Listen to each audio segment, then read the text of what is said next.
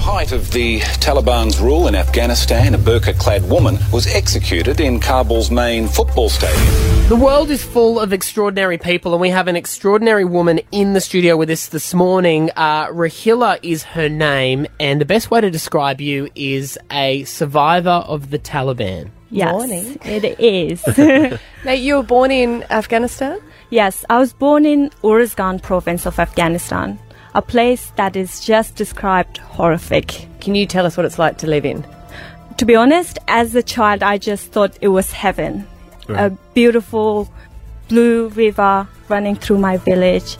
But reality hits strong and hard.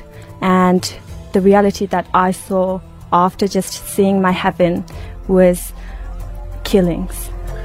People coming and shooting other innocent people and killing them just because they think they don't deserve to live. So to explain it, as a child, the Taliban weren't there, and then they come in, they pretty much just take over a town and a city, and they govern the place. They rule, yeah. And one of the rules that they had was that women should be staying within their house. They shouldn't be going out, and no sort of rights for girls. They shouldn't be, they're not entitled to education. Yeah. And as a girl, I just felt that was not fair. It just didn't make sense to me. Had you previously gone to school before the Taliban were there? No, because I was just 6 at that time. Right. When Yeah. I felt like, education is for me, although I'm a girl. Yeah. Yeah. So what I did was that I just one day dressed in my cousin's clothes, like in a boy's clothes, and just walked to school. Which at is school. incredibly dangerous. Which is completely insane. Yeah. In me doing that, like my voice still shakes when I Yeah. tell people about it because it was scary. If you'd have what been found happened out, you would afterward. have been killed on the spot. Yeah, well, when the teacher realized, kicked me out of Right. the class because he didn't want to be in trouble. Yeah. And the next thing I realized is that my father's been called, and he's told that if we see your daughter again, we're going to kill her. Yeah. It's straightforward. So the Taliban called your dad and said said we're going to kill her if we're going to see her in the village because she's bad influence on other girls. Yeah. She is breaking the rules. Because they see that. They see if one person goes up against them, you can start, the whole community starts to do it, and then, yeah. Did you escape with your family? No. So my dad got me through to Pakistan, through the borders when we were crossing the borders, shooting on us at night. Just me and my father at when I was 6. I made it to Quetta, city of Pakistan. So I lived there for 10 years, and then the rest of my family came. You were waiting for 10 years for the rest of your family to join you. Yeah. Did you have any contact with them throughout that time? I did, writing letters.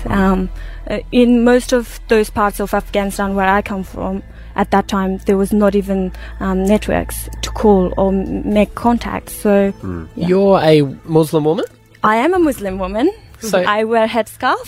How do you feel? You've lived through that from these horrific human beings. Yeah. And then people say to you, I imagine some people treat you differently, like maybe you are a terrorist as well, because there are some people who believe that just because you're a Muslim, you're a terrorist. That must be very frustrating. It is, because it is thinking, hey, am I the attacker or I am the attackee? Like, am I being attacked or you're saying I'm attacking?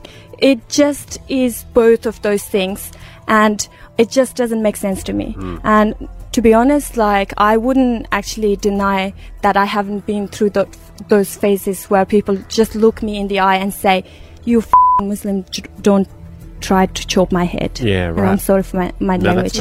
So someone has actually said those that words to you? To me. And Wow. here I just stand watching those people and I'm scared. That would be terrifying. Yeah. That is terrifying, and I think that's just not fair.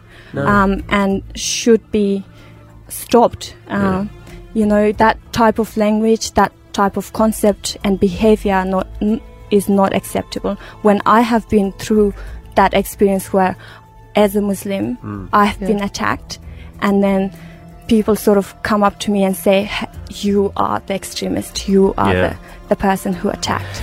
Wow. As a Muslim woman, Which it comes from, from peace and the word submission to be able to follow Islam. How do you feel about people who are the terrorists that people associate you guys with them? The extremists, they are not associated with any religion. They shouldn't be. They are just... You can't say they follow it. No. Because religion to me means peace and harmony. And if I follow religion, that everything that matters to me is making sure that every other human is being treated the same. And extremism is extremism disassociated with religion. Do you have any ideas how we can break that down? Because I'm a Christian as well, and I have no issue with any other religion, because I think if that's what you believe, I believe what I believe, we're still two human beings. How can we get people to be open to approach someone who is Muslim and speak to them and ask them questions? I guess the answer is just so simple. What you want for yourself, you have to also think that other people want for themselves as well. For example, one lady said to me, I want to be able to walk on the streets naked top. And I said, look, same concept. I want to be able to walk on the street with putting a scarf on, and I expect people to accept me like that.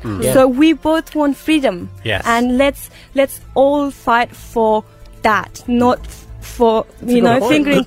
Not for the differences. Putting fingers on others, pointing fingers on others, and saying you're wrong or I'm right.